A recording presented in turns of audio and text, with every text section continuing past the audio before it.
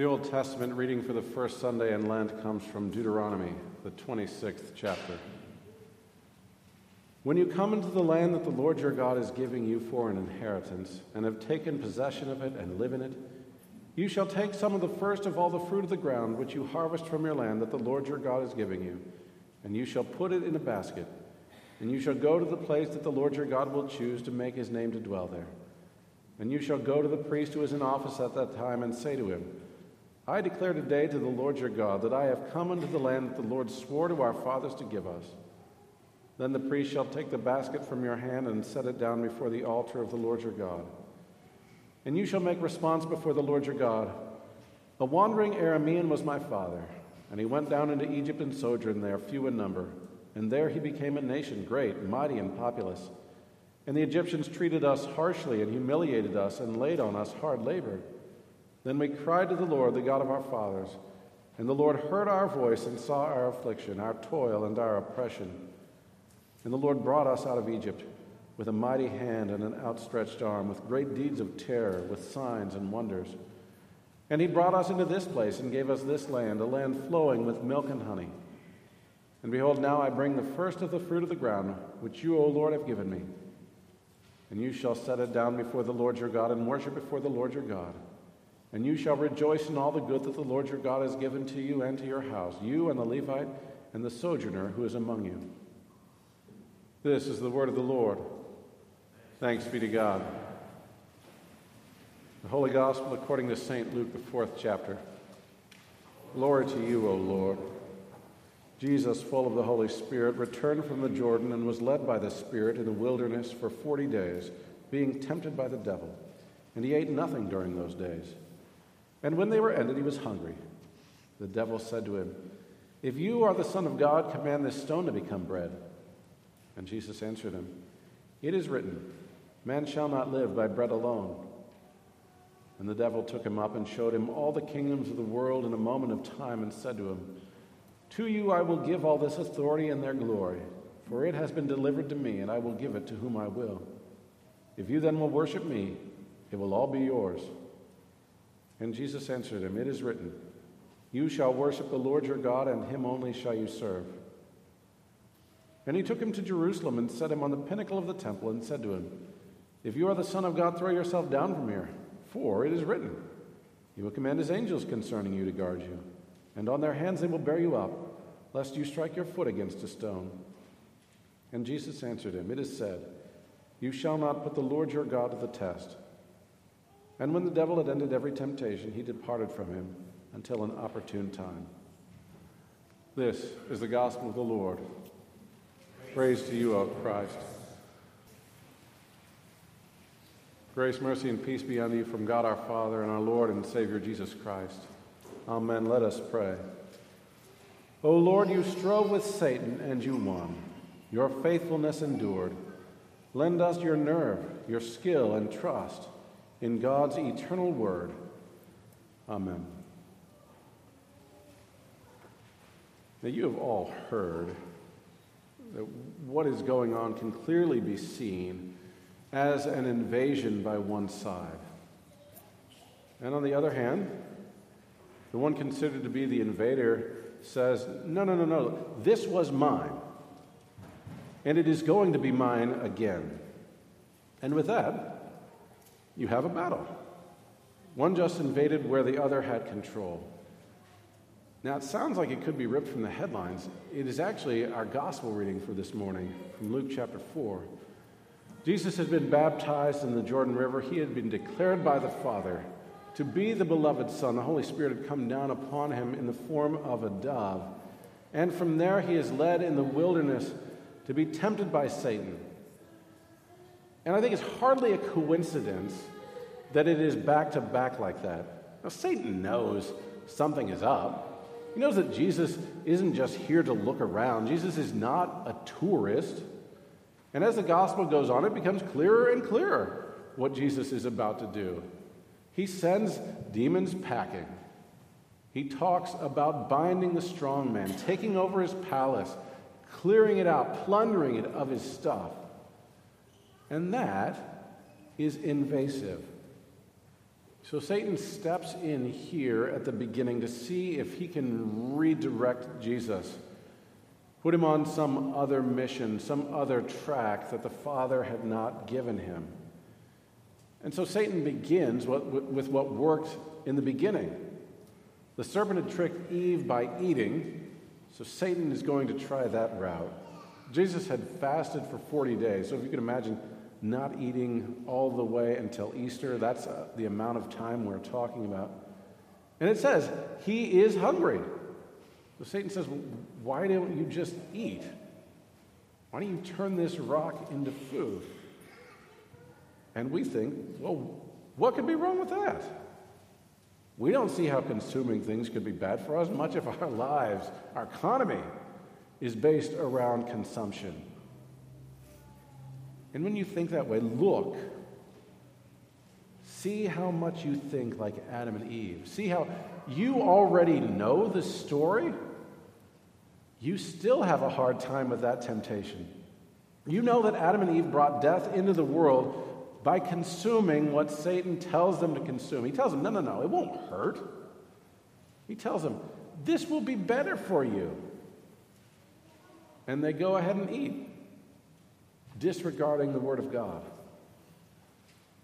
When the Israelites were in the wilderness for 40 years and when they hadn't eaten as much as they wanted or they didn't have all the different condiments that they wanted, they tell Moses, we would rather go back to Egypt. We would rather go back to slavery. We would rather do that than sit here and not be able to consume everything we want, just like all of the other people out there. So that temptation comes multiple times. See here that Jesus sees through it. He sees this as a temptation concerning where life comes from. Does it come from what we consume? Does it come from what we can get our hands on, either because we work and pay money for it, or we can get it in some other way? Do we get life that way? Or does God give it out freely? And he could support us even when we aren't filling our stomachs, even when we aren't filling our minds with all that the world has on offer. You see that we are tempted to see that we're missing out. Everybody else is enjoying those kind of things. Everyone else is living a full life. But see also that Jesus turns it back to the Word of God. Turns us back to the one who gives life. And Jesus does so by quoting from Deuteronomy, a book that probably many of us don't read all that often. It is a book that occurs 40 years after the Exodus from Egypt. And during those 40 years, a generation had passed away, specifically because they had refused to listen to the word of the Lord. They yearned for things that they used to have when they were slaves. This was a generation that refused to enter the promised land because it looked like certain death to them to enter with only God on your side. The second temptation has to do with whose side we are on. Satan shows Jesus all the kingdoms of the world. Said, you know what? You can be in charge. Simply bow the knee to me. Simply bow your knee to someone who is not the Father. And again, we might hear that and we think, well, that can't be that big of a deal, can it? Couldn't we straighten things out in the world if we were in charge? And after we straightened everything out, couldn't we then go back to God after we'd put things right? I'll just go out on a limb and say that many of the problems in this fallen world are a bit more complicated than we could sort out, even if we had that kind of authority. But as regards the second part, recognize that there are many people who have sat in those pews, and they have left for a variety of reasons. And many of them have not found their way back. Not all prodigals return to their father's house. The last temptation has to do with a twisting of the idea about whose side God is on. And if he loves us, why can't we do whatever we want, even if it's reckless? He'll just send some angels to intervene. You already heard Jesus is the beloved Son of the Father. And ask yourself, does the Father do that for him? We're not talking about stubbing a toe or striking your foot against a stone. We are talking about being crucified by Roman soldiers. We're talking about being mocked by the religious authorities as that goes on. And Jesus dies. No angel steps in. And so as you hear this reading again, we hear it every Lent. But recognize you have one side that is very persuasive. You could even say they are persuasive as hell. And the other side simply tells the truth.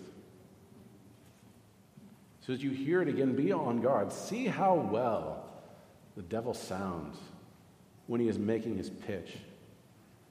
And know that you are not immune to it. At times, to you it probably sounds better than God's way. But also see in this gospel reading the good news. Because the good news is that Jesus did not fall for it. It's the greatest part about the reading because we have seen others fall over and over again, both in the scriptures and in our own lives. We talked about Adam and Eve and how they fell for it. We talked about the Israelites and how they fell for it. You could talk about King David, King Solomon. All of these people fell for it. You know that you have friends and neighbors. You know that you have fallen for it before. But this reading ends, and the whole gospel ends, the whole Bible ends, with Jesus being triumphant and the devil leaving. In other words, the invasion will continue. Jesus is not going to retreat. In fact, he is invading to spread his kingdom far and wide. Jesus will spread it so wide that there's nowhere for you to run. There is no getting around him. Of his throne there will be no end. And so see that where his word goes, there Jesus is. See that where his body and blood are, there Jesus is. There's no more trekking to the promised land. Jesus brings the promised land to us. He comes to be our king, and in him we have life. May you hear that yet again. I know soon you will go out into the world, and there the temptations will begin again. If you really are a child of God, and the list will begin anew. Do not listen to those temptations. Listen instead to the Word of God and live from that Word, because it is a Word that claims you as God's own. No matter what the world may do, no matter what the world may tempt you with, no matter how they may mock you, it is the Word of the Lord that stands forever. Amen.